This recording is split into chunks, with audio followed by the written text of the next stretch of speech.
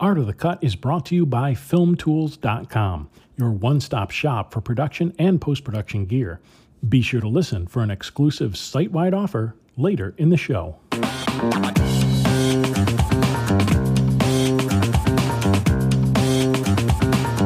Hello, and welcome to the Art of the Cut podcast. I'm Steve Hullfish. I'm a feature film editor and discuss the art and craft of film editing with my colleagues in film and TV. In this episode, I'm talking with the core editing team of the Amazon TV series Bosch, which just finished its 6th season. Joining me in the conversation are Jackie Tabarin, Kevin Casey, and my longtime friend Steve Cohen, ACE. Steve was one of my first internet mentors in the early days of Avid. His book, Avid Agility, contains a lot of the wisdom he imparted to me back in the early 90s, and of course, it's been updated since then. Steve's filmography includes feature films Rambling Rose, Lost in Yonkers, Angie, Blood and Wine, and 15 Minutes. Also, TV, including Wayward Pines and The Bridge. He's been very involved with the digital transition, working closely with Avid Technology, helping to start the editing program at the AFI, and co-founding the Editors Guild magazine. Jackie's filmography includes editing China Beach, 105 episodes of ER, Detroit 187, The Good Wife, and Betrayal. Kevin's filmography includes 30-something, Sisters, ER, Southland, Detroit 187, Boss, and The Bridge. His work at ER earned him 5 Emmy nominations and 1 win. How do you collaborate? Do you do any collaboration as a group of editors? Obviously, you're probably editing your own specific episode, but how are you working together as a group? Kevin Casey responds. We're always, hey, Jackie, come in and take a look at this. Or Jackie says, Kevin, can you look at this? Or we'll go to Steve and say, what do you think? It's more just individual, one thing at a time type stuff. I will sometimes go and say, what happened if I hadn't seen what he had been working on? Say I was the next episode, I might collaborate in that way, say, I don't know this person. It's a new character to my episode. We just look at individual pieces or scenes sometimes just for if we're having a stuck place, The voice of Steve Cohen. I think we actually collaborate more than we realize, and we do it sort of unconsciously and subtly. We are all friends, and we like each other, and we've been hanging out for a while now. And I think we just know how we think. We watch each other's episodes. You have to. You can't really do it if you don't watch what came before and what's coming after. So even though you're doing every third show, you have to see everything. You've read the script, but that isn't enough. You want to see the show as soon as possible. And I think that we all play off of each other. I think some of it's unconscious. Some of it's come into my room and help me. Some of it's, I want you to look at this. Do you think there's anything wrong with this? And, we're another pair of eyes for each other's work. Also, I think on some deeper level, we all kind of are playing in the same sandbox, and we know it. The voice of Jackie Tabarin. Yeah, we work through the stories. We talk about everything a lot, actually, because we eat lunch together, and we're always talking about the scenes. And sometimes a character may appear in episode 1 and not again until episode 5. And so we track all of that. Exactly. Continually. And we do. We talk about the show a lot. You can't help but talk about the show a lot. It's your life for 6 months. Plus, we do have the writers right there on site. And if we have a big question about where something's going, because oftentimes we don't know where something is going. That's true, sure. You've got to rely on the showrunner for that, right? Kind of subtext you need to put into something. Right. And there have been moments when they haven't wanted us to know a specific thing until, it was approaching that time to reveal it, because that's part of the storytelling of Bosch, is that a little piece of information is revealed and then another piece. The stories are tricky. There's a lot going on, and there's different characters influencing each other and all kinds of pieces of evidence that are coming together. And that's why we run in and say, can I see that scene? Did she say this? Yes. Yeah, right. Because there are so many little details dropped here and there, and you want to track exactly where that piece of information was revealed. So you want to track the emotional state of the characters to say, this happened in the last episode, which I didn't cut, and this is his reaction. It's only a day later, but it's 3 weeks later in editing time. I do something that these two guys sometimes roll their eyes, but I know Steve and Jackie, the second a script comes out, I mean, first draft, boom, they're reading it. And they say, well, did you read the script? Show 7? I said, no, I'm on show 4. I don't care what happens in show 7. I like to take it as it falls in front of me. I don't want to know too much, quite frankly, up ahead. So we differ in that way. I usually like to read the script that's going to stage, that they're going to shoot. That's the one I want to read.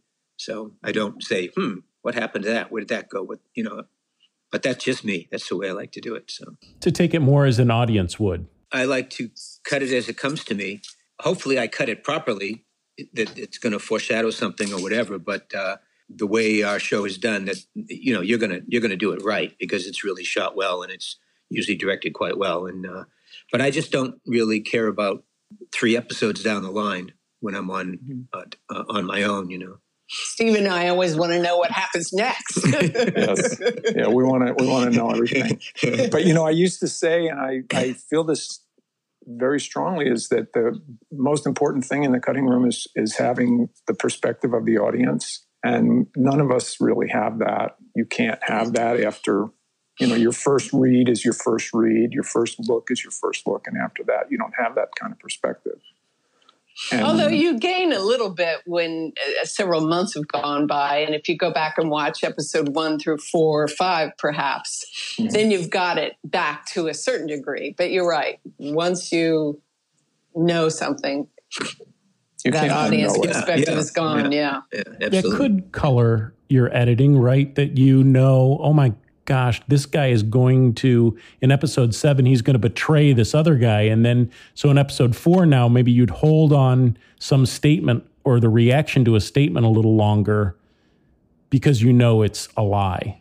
Well, sometimes both ways. I mean, I've done it. You just cut it not knowing what's going to happen. You cut it the way you think. And then down the line, when you do find out what's happened, you think, maybe I should re-examine that a little bit. Now, maybe if I knew beforehand, though, I might have overdone it or something. The fear is that you overdo it. Yeah, so I like to not know, and then then I know, looking back at the show before it's finished. Oh, wait a minute! Now that I see that, I really should hold on that. I should hit that a little harder. For me, most of it, I just try to do it sort of instinctually anyway. Usually, it works. If it doesn't, that's the great thing about editing. You can fix it, So. And that's the beauty of our show. We're able to go back into our shows and polish if we need to, because we don't lock until usually November. Sometime in November, some of the shows we start locking, right? Is that when we do it, or the end of October? No, it's a while. Because everything drops at once. There's no air date. We can hold off. We have to finish shows for sound. It's not like we can hold off on everything, but you can hold off more than you would, say, on a network show where you have to deliver week after week. Yeah, I find if it's on the schedule to deliver my cut to the director, and I just go to Mark Douglas, who's our post-producer, I say, I don't think I can get this by Tuesday. And he, okay, how about Wednesday? I mean, they don't have, we try to stick to schedules, but we do have, we get some leniency at times, which makes it, for me, I mean, I like that. It's not tight schedules that make us crazy. Since the shows kind of deliver all at the same time, are you able to seed stuff back into earlier episodes or understand how a flashback is going to play in because what's going to happen 3 episodes down the line? Yeah, I think that's part of it. Is we can have a bird's eye perspective and see an arc of several shows before we have to lock them. Well, of course, also once the producers get in with us, and they're going to know. Sometimes that's when they say, "Well, no, this is going to happen, or that's going to happen." Which, for the guys that have read the scripts in advance, they don't look stupid like I do. But that's that's what happens. Well, Steve, I can handle looking stupid. It's okay. Just look at me now, Well, last year, the writers even changed the identity of someone that killed someone else, because that affected me in the way that I cut this one character, because originally it was going to have been him that killed this person, but it ended up being someone else. Because I thought with him being too angry, it would tip the story. But because they changed it, it worked out. I think that's also a positive for us, that we don't have to lock the shows too quickly, that these things can happen. Sometimes it's gone too far and then it's going to cost a lot of money. But by holding off the dubs on these shows so we can kind of go back in and not cause too much trouble, which is a nice thing. One of the things that I've talked to, I've actually heard other people discuss is, how do you maintain a cohesive style when you have multiple editors? But the other thought is, people are always saying that the footage speaks to you, right? That if it's the same directors and the same writing style and the same performances, the same actors performing the same characters, that plays a lot into how you're cutting it and the style of the edit, correct? I think all three of us, though, have subtly different styles. I can often look at a show, although, you know who's cut it, but if you didn't know, I think I could tell whether Steve had cut some things or Jackie had cut the scene, because we all do it slightly differently. And I think that the fact that they don't make us change it, they don't want us to be cookie cutter, That's interesting. Do you think there's a tell, like a poker player, where Steve has a tell. He post-laps and pre-laps everything. He keeps the story. Jackie has picked that up from me, so it's not as good of a tell anymore. Yeah, he's got the story moving forward continually. So I kind of stole that. So I use it a lot now too, but not always. And I like to let shots play to an uncomfortable level, because I think the actors are really holding it. And I think I do that more than these two do. It's so funny that you mentioned that tell about pre-lapping and post-lapping, because I watched an episode that I know Steve cut. And he does it, right? One of my questions was about pre-lapping and post-lapping, basically because, as you said, there's a show aesthetic of letting things play, holding on things. And there was definitely a scene early. This was scene 404, or episode 404, season 4, episode 4. And there's a great early conversation between two detectives at Bosch's house. And it really does play nice, and each shot is held a beautiful length of time. There's not a lot of overlap. There's not a lot of pre-lapping. The pace of the conversation is slow, as you would think it would, right? It's you're letting the scene and the actor's performance tell you what the pace is. Later on, all the detectives are in kind of the pit area, having a conversation that is very rapid fire, and everything is pre-lapped. I watched pre-lap after pre-lap after pre-lap, one down the line. Is that a way to pace up a scene to make it seem faster? Yeah, sure. It's a way to make it seem faster. Of course it is. Yeah. And it's a way to make the cuts be invisible. And it's a way to make, particularly for an ensemble, it's a way to bring everybody together and make it seem like they're all sort of organically connected. We don't want to think he talks too obviously, particularly if it's a group scene. Because people overlap naturally all the time. So oftentimes we all pull people up and overlap them on top of someone anyway. If it's not shot that way, but sometimes it is shot that way, especially a really intense argument. Yeah, exactly. I have found with those types of scenes that when you have a bunch of people, and the audience will lose track of where they all are. So you want the slight overlap is going to just pull you to that direction. Sometimes there'll be a look from one of the actors when he first hears that overlap, he'll throw a little look, and then you know the geography of it. We don't shoot a lot of close-ups on our show, so you don't usually lose track of those things. But I find when you have a lot of close-ups that it helps to throw you to where that person is sitting or standing or whatever. And it doesn't become a ping pong game. A slideshow. A slideshow, yeah. Yeah, but Steve, you're right. You have to, this is a matter of the scene. A technique is appropriate to a particular scene and a particular rhythm and a particular emotional state of the actors. The scene you were talking about is very somber and thoughtful. And I thought the performances were great from both of them. And, you want to feature the performances as much as possible. Other times you want to speed it up, exactly what you said, and change the rhythm. So if you've got the audio basically as tight, the pacing of the actual speaking cut as tight as you can get it. You're trying to make it seem like rapid fire, boom, boom, boom, boom, boom. Pre-lapping and post-lapping adds to that speed, correct? Is it more than if you just cut, at when someone starts to speak? Well, but it also depends on what you're trying to do in terms of a particular cut. Sometimes you want a hard, straight cut because that has the most energy and it's an important moment that has to be featured. And other times you just want to weave everything together. But yeah, it can make it seem more kinetic, sure. Yeah, it depends on the information in the scene, too. What are you trying to get across? The scene with all the pre-laps in it, I definitely got the sense that it's supposed to be this rapid fire, discussion. Everybody's kind of throwing in their opinions. It's not unlike our 4 close-ups here. We're all Yes. talk at the same time. You have to decide, well, what am I going to show? But it's about the rhythm. For me, it's all about the rhythm of the scenes and whether you do much pre-lapping or less of it. Has anybody here noticed, Steve, I wonder if you've noticed this, Zoom will show you the featured speaker, right? So you can see everybody's face or else you can see the person who's talking. It's always pre-lapped. Huh. Oh, I didn't notice that. Because they hear the voice first. Right.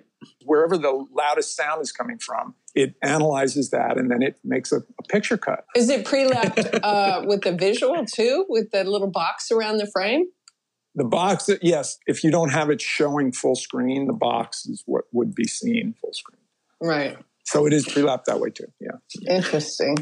How has your approach to a blank timeline changed over the years? Have you found a way that you always do and you've stuck to it, or have you evolved as you've cut? Oh, that's a great question. Coming from film and then cutting digitally, on film, I did a lot more of finessing individual cuts before I would move on. With digital editing, I go through a scene pretty quickly and throw a lot of stuff in the timeline. I'm pretty sure I'm going to be in a certain place for a certain line. And then that line goes in the timeline without finessing any cut, the cut at all. The cut will be terrible. I know it's a terrible cut. And I go through the whole scene that way. So now I've got this completely roughed out thing that has a structure and that has the best performances that I could find and the best sizes, but none of the cuts work. And then I go back and refine the cuts. And that's something that I only felt comfortable doing on digital, because if you did that on film, you'd have a million tiny little cuts that you'd have to fix and all these short trims, and it would drive you insane. But digitally, that's a great freedom. So there's this almost like, my analogy is to surfing. I basically want to surf the film. I want to be cutting as fast as I can, picking takes as fast as I can. Not to say that I would not look at all the material, because I do, and I make very careful decisions, but I want to get a structure as quickly as I can and then go back. And once you have that structure, you can refine things. And you could never do that on film. I like to watch the dailies. I like to watch them all the way through, and then I formulate it. Somehow I can see the cut in my head then. I can see the points that I really want to magnify. I can see what shots I want to be in for which part of the scene. And I'll put the scene together. And sometimes that formulation I have in my mind doesn't work, and I have to adjust it as I go. I love to watch all the dailies and then the outtakes too, because sometimes you find outtakes that are actually better than the printed takes for a certain section, because they print a take for an overall performance. And you may find a line here and there that's better in the outtake.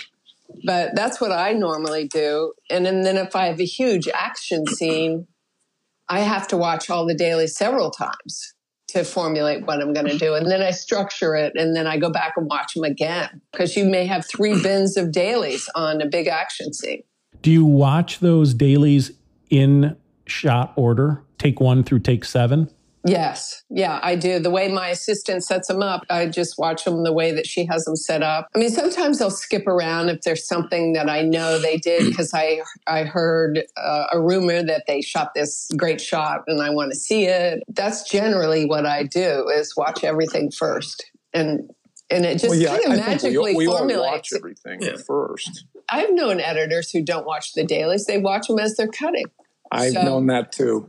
And I don't do that. And then I actually get up and walk around for like 5 minutes and then, think about it and come back and start cutting. And when you're watching those dailies, are you watching them passively or are you actively making markers or? I take notes sometimes, but I have an amazing memory for some things now, because I've been doing this for so many years and I can just click on the take and know exactly where I am. It's a skill you just develop.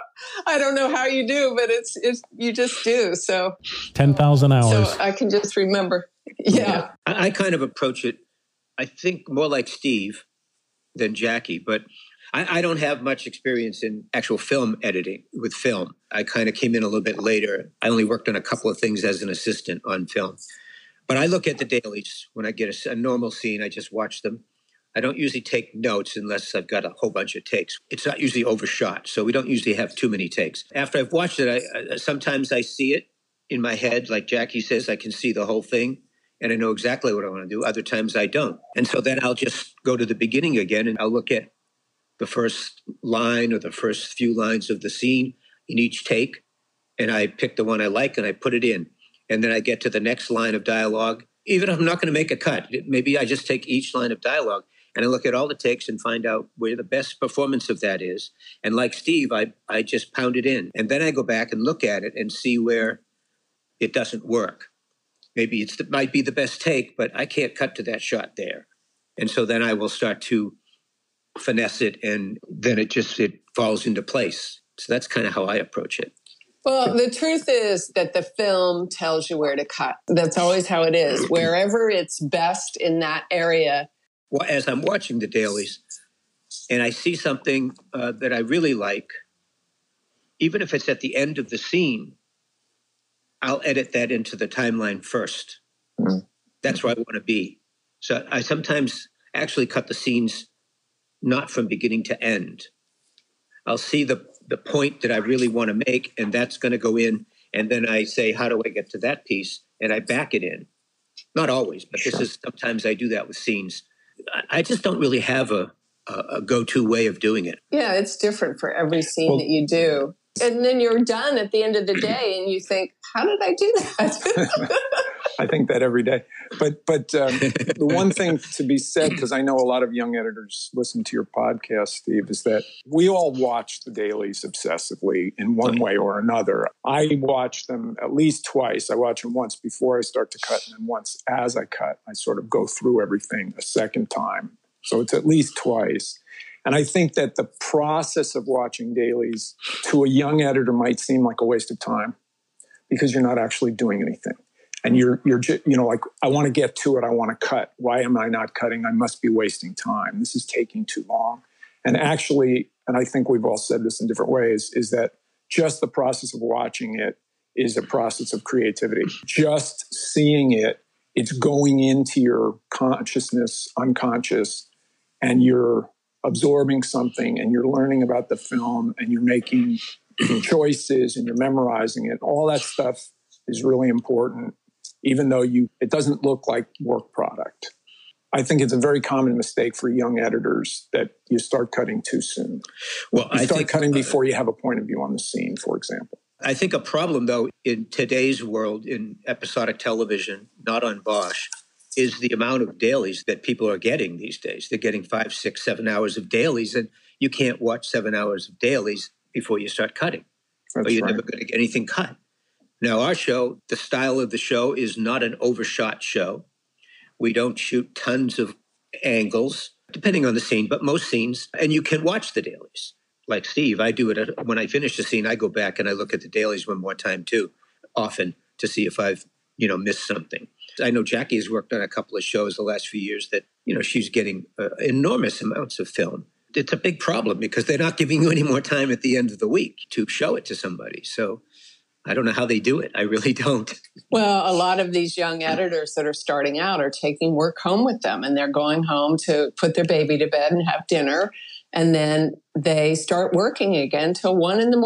or whatever. It's incredibly unfair to get a start, to get a reputation and get a name out there. And luckily, we don't have to do that. They work on weekends for nothing. Yeah. And unfortunately, there's just a mathematical calculus to this that says if I have 7 hours of dailies right. and I want to watch it all, how do I cut it? You have to find a way to triage this. You have to find a way to reduce the watching time. I think a lot of editors in that case, they go to the last take because they figure, Oh, the circle takes. Whatever. But they use the last one because there's just no way they can get through all that material. Yes. That's a common shortcut. And if they use the last take, then they'll go back and look at a bunch of stuff for one line. They'll go back into it if they have a problem. But yeah, they can do that. I know people that do that too. I know people who've laughed at me for watching everything. Well, I never watch everything. A lot of shows are now shooting 3 cameras all day, every day. Yeah. Now that's going to give you at least 6 to 7 hours of dailies a day. Yes. Printed. If not more. If not more. Yeah. Because I worked on The Good Wife the first season, and one day I got 7 or 8 hours of dailies, and Scott Vickery got 10. It was courtroom days. And that was my first experience with getting that much film. I got her calls 3 times a week at home. Kevin and Jackie have worked together for years. So they're kind of like old pals, whereas I was on Bosch a little bit before they were, but you're the new guy, even though you were first. Yeah, I'm the new guy to this. Well, Jackie and I go back. We worked on ER together for 12 and 13 years. She was 1 more year than me. So I thought I worked there 14 years. Well, you did, but I mean together. Yeah, I did 13. She did 14 out of 15. So we have been around a long time together and have been looking at each other's film and have been screaming at each other and hating each other and loving each other. And then I saw Steve Cohen. I said, "Isn't he the guy that wrote the books?" No, I have known of Steve for many years, but it was it's interesting because Jackie and I came on at the exact same time, which is a pretty funny story in its own right. Steve is definitely the poobah on Bosch. He definitely is. He's our editing poobah. On all levels, of course. So I want to hear the funny story. What season was it, and why did you come onto the show at the same time? Well, I can tell you what happened. They did season 1, which Steve was on, and there were 2 other editors who worked on it. My ex-assistant, who I worked with for my whole career on ER and then many shows after that, she had worked on season 1. And now she's assisting Jackie now on Bosch.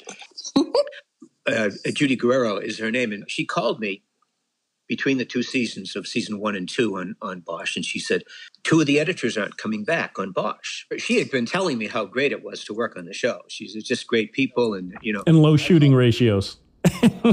all that. No, she said, they go home at 7:30, Even though first seasons are always hard. Well, yeah. But so I called my agent and I told him, and he said, "Okay, we'll get right on it," And then, of course, I called Jackie because we've been friends for 20 years. And I said, "There's 2 openings on Bosch, but I don't know anybody. My agent is working on it." But you said, but Judy worked on it. But Judy worked on it. So Jackie, and I didn't know at the time how she did this, but all of a sudden she just sends an email to Eric Overmeyer, the head guy, personal email. And she's got an interview the next day. And Jackie goes in, and I call my agent. I said, I just told a friend about this, and she's already in for an interview. I'm not going to get the job. So Jackie calls me that night, hired on the spot. I called my agent. I said, now there's only 1 opening on the show. Anyway, the agent got through, and I went in the next day, and they hired me on the spot. So that's how the 2 of us wandered in there. Then we had to, deal with that 3rd guy, which turned out to be pretty good. We went to lunch one day before it all started, and it was it's all been downhill from there, uphill from there, whichever way you want to walk. But it's been good. I wasn't hired on the spot, by the way. Well, pretty much the same day. It was the same day. It was the end of the day. Yeah. Don't ruin a good story with the truth. That's right. Thank you, Steve. Thank you. It's all close. It's all very close. I went into the interview, I must say. I walked in, and Eric Overmeyer and Peter Jan Brugger were the 2 people in the room, and they both had gray hair and T-shirts and jeans. And I thought, I at least have a shot at this now. Steve, how did you come up with this job? I was contacted by Dorian Harris, who I had worked with on another show. Dorian cut the pilot. So it's not a particularly fascinating story. It's just a kind of a who you know story. And then I came in and like them, I interviewed with Peter Jan Brugge and Eric Overmyer, who I instantly fell in love with. And I left the interview calling my agent saying, I got to do this show. Because you didn't really want to do a show at that point. I was exhausted. The bridge kind of really took it out of me, and I wasn't ready to go back. But after I met them, I very much was. You said that you got this by knowing somebody. And that always seems like a crappy way to hire somebody, but it's the best way, right? It's not necessarily, that is not a negative thing to get a job because you know somebody. It means that you have performed in a way that those other people that know you like you and want to work with you again. Well, and are confident to recommend you. They're confident in your work enough to recommend you to their contacts. Every show I worked on after ER ended, which was 2009, every job I had from then until I got Bosch was from somebody that I knew from ER, a producer, a writer. They had gone on other things. Bosch was the first show that I didn't know any of the executives or any of the writers on that show. It is important who you know. It's part of what makes editing unique. It's such an intimate and personal thing, what we do, and it's so instinctive and so hard to define. And the relationships with the other principals, with the producers and the directors, is so close. You know, you're sitting in a small room with somebody, you see their flaws, they see your flaws. So a lot of the job is, who am I willing to sit in a room with for an extended period of time? Can I tolerate them? Can I have fun with them? Do I respect the way they think? Because how many judgments do we make in the course of one scene, let alone a whole episode? You make, thousands and thousands of choices all day long, and you have to be able to trust somebody that their choices are going to be good ones, even if you disagree with some of them. But you can't remake 1,000 choices. I'm speaking from the perspective of a director or producer. So it's all about trust. And trust comes from interaction and it comes from references. But that doesn't mean you don't need to know things. We all got this job because we were respected as, we had a long list of credits and somebody believed that we knew what we were doing. So it's always a combination of what you know and who you know. The way you work with the people in the room has a huge effect on all of this stuff. You have to know how to play the game to some degree. You're going to get these people come in, like Steve says, you've done all this stuff and you've watched every frame of this footage and they tell you they want this or that. And you go in your head, well, that's never going to, work. But you have to know how to attempt it. You have to try it. You have to try it. And you have to hope that the people that are on the other side are going to look at it and go, yours was better. And you win some of those and you lose some of those. But I've seen editors who have gotten themselves in a lot of trouble by putting their back up when they get asked to do something. It's all a collaborative effort. We're all working on the same thing. You don't own it. You do not own the material. You just have to hope in the end that it's going to come out the way you can live with it. And it usually does. If you know how to do it right. I've sometimes even put stuff in that I really, not on Bosch. I used to do it on ER once in a while because we'd have these trauma scenes and it was like, they could be cut a million ways. But I would make sure if I wanted to see the dagger or the guts or whatever twice, I'd put it in there 3 times, knowing they were going to say, I think it's just too much. The other thing you have to be is a translator, because you can work with some directors who may be brilliant at directing, but they're not good at telling you what they want out of the scene in the cutting room. They're not good at communicating. So you have to learn how to read between the lines and figure out what is the kernel of what it is that they're trying to tell me. Yeah, you have to be a good mind reader. Yeah, mind reader. Even because some directors know what they want but can't articulate it or can't operationalize it to say, I know what I want out of the scene, but I can't really tell you how to do it, and I can't admit that I can't tell you how to do it. Right. So, you never get that clear. So I'll tell you what to do, but it won't be the right thing. And you have to, this is a process of mind reading to go, okay, I think I know what you really want, and give them that. So a lot of that relationship in the room, I mean, we all know this, is a big reason you get hired, because you can navigate those relationships and help everybody to feel comfortable and everybody get what they want. Yeah, you want everyone leaving your room happy. That's why I've got chocolate on my desk, because...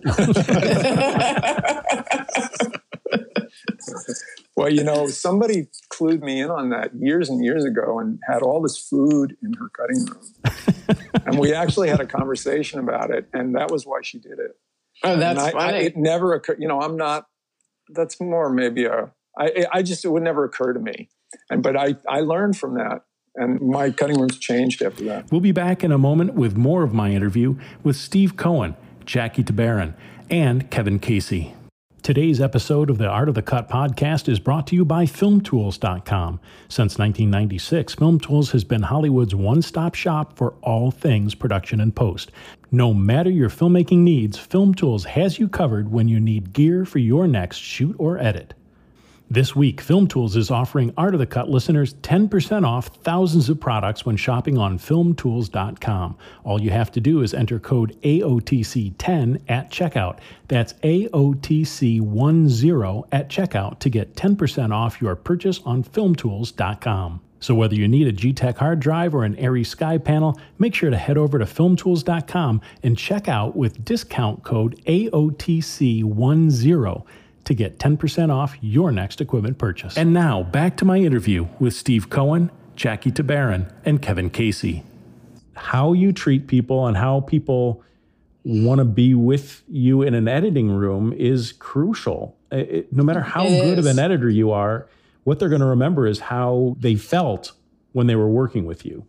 You're absolutely right. That's why I say, make sure they leave your room happy. One of the great things that I find, I think the other two will agree on Bosch, is that our producers, they don't want to sit in the editing room all day. They come in and they have their ideas and they give them to you and they trust us. They leave. They don't have to sit there and they know when they come back the next day or whatever it is, it's going to be what they want. That's the part that Steve was talking about. Trust, they learn that they can trust you because you've treated them properly along the way. Other times you get these people that have to sit there and watch every 3-frame trim they want to see. And that's when I get a little crazed. A little uppity.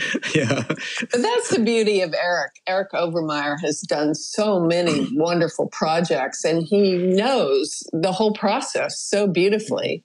He knows exactly how something's going to turn out. Even if you get off track, he can bring you back on track in 2 seconds by saying 3 words.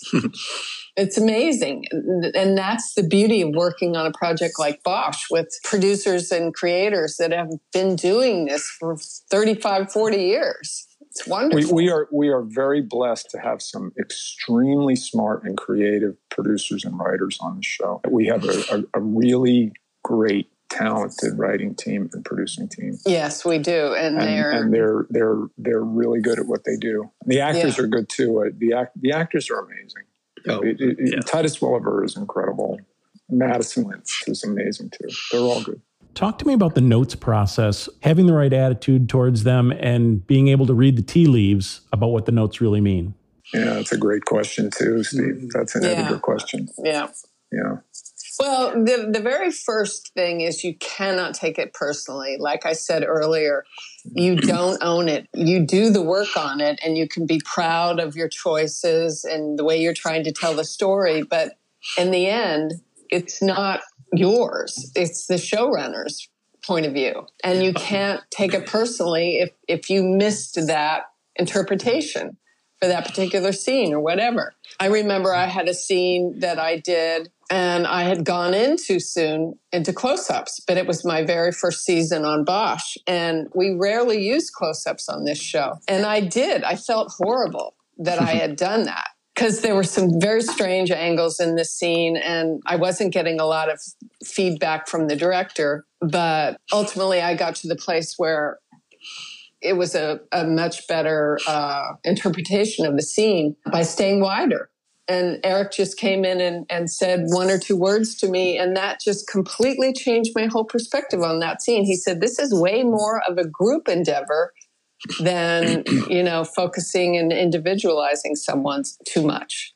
And that changed just by saying those few words, it changed my whole take on the way that I cut the scene. And he was so much happier. But I felt awful that I had disappointed him so much. When we first started on the show, those are the kind of things that can happen. You have your own coming out of whatever you've come out of, a different type of television show. But I think now, or even after a couple of episodes, we got into the style. We knew what they really wanted. What happens in our show is Eric comes in and looks at it first. After the director is fit, the director, he or she works there 4 days or whatever they need. And then we run it just for Eric. Nobody else sees it yet. And he just runs it. And he only tells you to stop when he wants you to. And my assistant would be in there, she'll take the notes. It's always about the story, obviously. It's very rarely is it about how we've cut something. I mean, once we got into the feeling of how the show kind of goes together. And then he's gone in an hour, and then he lets you do it. And it's very comfortable, And after he's finished with it, which is only going to be one or two more little passes, really. And then we send it to all the producers and writers get to look at it. And then the note process becomes a little different, although most of it funnels through Eric. It's a very comfortable way. Obviously, we've been on shows that have been anything but comfortable. Oh, where every producer gets their own cut. Every producer on the show. And then you've got notes, from two different executive producers that are completely opposite. So it's warring notes. It's like, oh my God. They'll say, oh no, I'll talk to him about it. And then they never do. So when the other guy comes back in, he goes, why'd you do that? Well, he told me to do it. He said he told you. And then that doesn't happen on Bosch, which is nice. Yeah. This is just the nature of the job for editors is we all have egos. By definition, you have pride in your work. You have to. That's why you do it. Yeah, you show the work to somebody else. They're going to want to change it. You have to make your peace with that. I think part of it for me is also understanding that if you think in terms of a director, because we work with the directors first, it's hard for them in a different way. You're basically running a cut for a director, and they're critiquing themselves when they're watching it. And they're, worried that their work was inadequate in some way. And you think that it's all about you, and it's not. You're both kind of scared and thinking, who's going to tell me that I screwed up here? Having some equanimity about that and just realizing, some self-confidence and not getting too possessive about changes and too resistant. I think that's a challenge for all of us in one way or another. I don't think any editor fully escapes that challenge unless you're just so passive that you have no point of view. And from the perspective of the people you work with, they want you to have a point of view. How could you do the work if you didn't have a point of view? So you want to have a point of view, but you want to know when to stop beating a dead horse on that point of view and back away. And that's something you just learn over time. Everything has to do with your personality. You can't really get rid of your personality. You can't transform your personality. You come into this with who you are, with what your instincts are, with what your emotions are, with what your way of relating to people is, with how you approach the material. And for better or worse, it's who you are. I love the idea. And Steve, that's actually where I was trying to go with that question, which is when you're getting those notes, you have to realize that it's not about you. They're seeing their own work. Like if you're working with a director, he's not seeing bad edits. He's seeing direction or the story in a way that he doesn't want to see it. It's not, I don't think they're thinking, oh my gosh, this person doesn't know how to edit. They're just trying to get their point across. Sometimes they do. Sometimes. Yeah.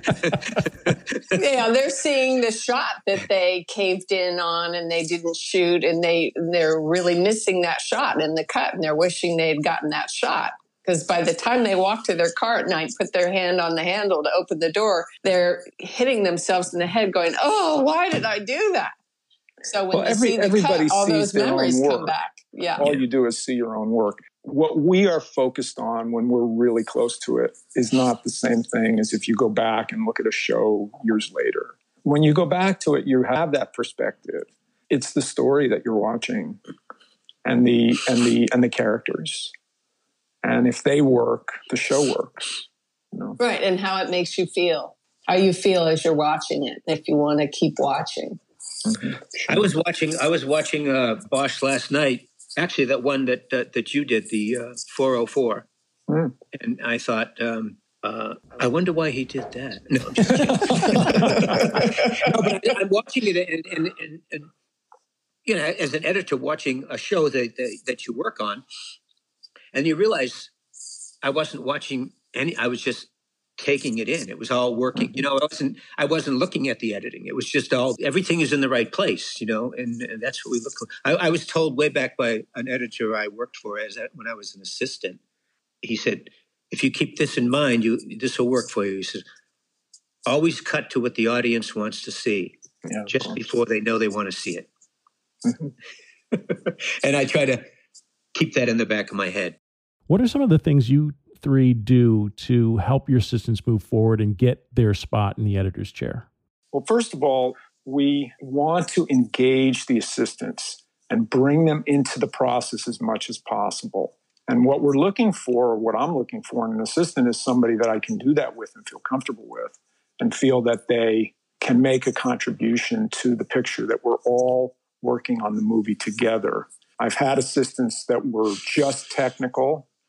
And while that's great and it's helpful to have somebody who's really good technically, I really want somebody who I can reflect ideas on. And we all need to be working on the same movie together, not just sort of technically throwing files around. Who's your assistant, Steve? And what's something that they do for you that you appreciate or that makes them special to you? Well, my assistant is Rafi Noor, and I think he's terrific. He's very technical, which is fine, and I really, really value that. But more than that, he really understands story, and he offers me meaningful contributions in terms of story, structure, content. That's very valuable and very rare, frankly. Jackie, what about you? Who's your assistant, and what do they do for you? How did you find them? What made you think that they would be a great assistant for you? My assistant is Judy Guerrero. She's great. Since I started cutting many years ago, I'm not that technical, and Judy is. So she does everything technical. She has a great story point of view. She's always present and involved with everything with the executive producers. She's incredible. I mean, she's been doing this for a very long time, and she's savvy and well-developed on all levels. Kevin, what about you? Who's your assistant? And tell us a little bit about her or him. My assistant is Kanar Katabjian. Like all of our assistants, just fantastic. I rely on her very heavily for everything. I mean, I like to keep her up on everything she's involved. She's very technically savvy, which is good because I'm not overly technically savvy, and she can, keep me on the right path and all that, all the technical stuff. She's great. She loves to be in the room, and I love to have her in the room whenever she can come in. And she's always in with the producers or director. She basically takes my notes. I don't really take notes unless it's a real specific thing that I think of in my head that I want to make sure I don't forget. And then she likes to sit with me when I do the notes. I say, what's the next note? And although I usually can remember, what we just went through, of course, but she's fantastic. And she helps me a lot with the sound effects that we have to put in and the music. Do I recognize her name from the credits, elsewhere in the credits, Kanar? Last season, she was offered to edit episode 1 from last season. Wow. They chose to offer her an episode, and I think that's great.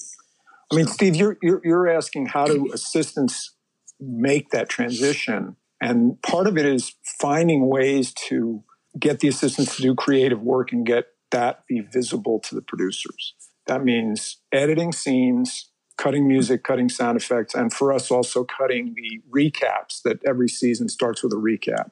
I think that first cut is so small a part of the process when you're first assembling a scene, and that Steve's disagreeing, which is perfect. I love that. The process is so important. The understanding the notes and understanding how a scene develops from that first cut is critical to a young editor, an assistant editor moving up, I would think. Well, I kind of disagree. I think that the first cut, when I finish my first cut, that scene, at that moment, that scene is done. That scene can go on the air. I don't rough cut anything. You know what I mean? I want as few notes as possible. And we don't get a lot of notes, but I think if you really work hard on your cut and you polish it, and that should be the cut. That's my way of thinking. Maybe that's the ego part of it, I suppose. But no, I feel the same way, that the cut should be the cut. It should be very representative of with the best performances, the best of everything. With the equipment we have now, what we can do, and we can polish it with sound and music and everything. And I want it to be as something that I would show to anybody at that point. The reason I was reacting the way you noticed, Steve, is of course the notes process is transformative, and it has to be, and we all have to find our ways to be open with that. And we also have to feel that we've done the best job we can to start with. But there's a layer, looking at it from the perspective of a producer or director, no matter how many notes you get, there's a lot of stuff that can't change. Like I said, you've made 10,000 choices unconsciously in one scene. And you can't, it's very hard to uncut every cut and change every cut. And it's rare that happens because it's too much work. They don't want that. Nobody could possibly want that. They want to know that in broad strokes, you've done something that they like. And then the notes are basic to, something that's accomplishable in a reasonable amount of time. If you have to start over and remake every cut, everybody's going to hate that. Did you guys have to hit time? We have a pretty big window. I mean, we've had shows that have been like 41 minutes, and we've had shows that have been 59 minutes. We worry about length within a range, not within, we've got to shorten every shot to take a minute out of this episode. We never have to do that. Yeah. And that's great. Yeah. We can let the material play as it needs to play. Does it change your first edit to know that you have that much flexibility? And the reason why I ask that is because I noticed that there were several scenes. I watched a couple episodes last night where it's kind of like people pulling into a driveway and sitting in their car that you may think, hey, that's shoe leather, but you also realize how important it is to the scene that the person's kind of preparing themselves for what they're about to encounter when they get out of the car. Well, it's never about a time situation. That's what the scene requires, or it doesn't. We've cut into some of that stuff often, We do a lot of jump cuts in the show. Yeah, but sometimes that has to be you have to show the whole thing. It's what's leading into the next scene, And other times we just jump it, but we don't do it for time. But on some shows you might, right? You might have to say, I've got to get 7 minutes out of this. And the only way I do it is if the guy pulls up and gets out of his car. And sometimes that, and then it becomes the shoe leather that you're talking about. It usually becomes obvious, When you decide to do a jump cut, since you brought up jump cuts, do you feel like that has to be something you've prepped an audience for early in a season or early in a show? Like I saw jump cuts as they pull stuff out of evidence bags. We do that all the time with stuff, with props and pieces of things. But we've also just jumped right through oneers. I mean, yes. I think audiences are prepped for that kind of stuff now. If you do a jump cut right, you don't even feel. You don't even see them if they're done right. I mean, I think our show is actually much more opened up than most shows. We let things breathe much more, I think, than network television ever does. Oh, network television, you can have 10 cuts with 4 words of dialogue. You can have 10 cuts. You're right. So as an instructive question about the jump cutting in the scene that I was talking about, if there's no time constraints, what is the editing purpose? What is the story purpose of doing the jump cuts? If you could have him looking through these evidence bags for, 10 minutes, why jump cut it so it all happens in 30 seconds? The point was, how interesting is it for him to go through item after item after item? It's all wasting time getting to the important stuff. That was the question of how do you sort of build a sense of tension without belaboring it, right? And frankly, I think it's requires much more work to make those things look right than it. Yes, that's right. Just to run it. It's actually harder to do that. It's very hard to cut that stuff, and it's not really. It's giving it a style. It's jump cuts, but it's every cut is a reason, It's the classic, I think it's a Mark Twain quote where he says, I would have written you a shorter letter, but I didn't have the time. right? Right. That's exactly right. That's Couldn't be perfect. said better. It's great. Exactly right. Yeah, could not be said better. Well, on that lovely compliment to me, I will end this interview. All right. Thank you, Thank Steve. you all Thank you, Steve. That Thank you very much. It was fun. It was great talking to all of you and getting such fantastic wisdom from some really experienced, fantastic cutters. Thank you.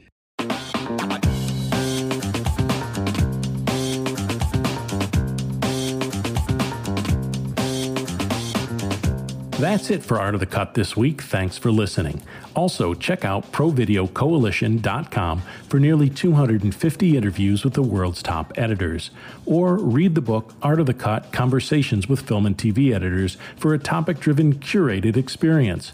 Thanks again to my guests, Steve Cohen, ACE, Jackie Tabarin, and Kevin Casey. If this is a podcast that you got something out of, follow me on Twitter and Instagram at Steve Hullfish. I hope you subscribe to this podcast and give it a review, please. And finally, be sure to share them with a filmmaking or film-loving friend.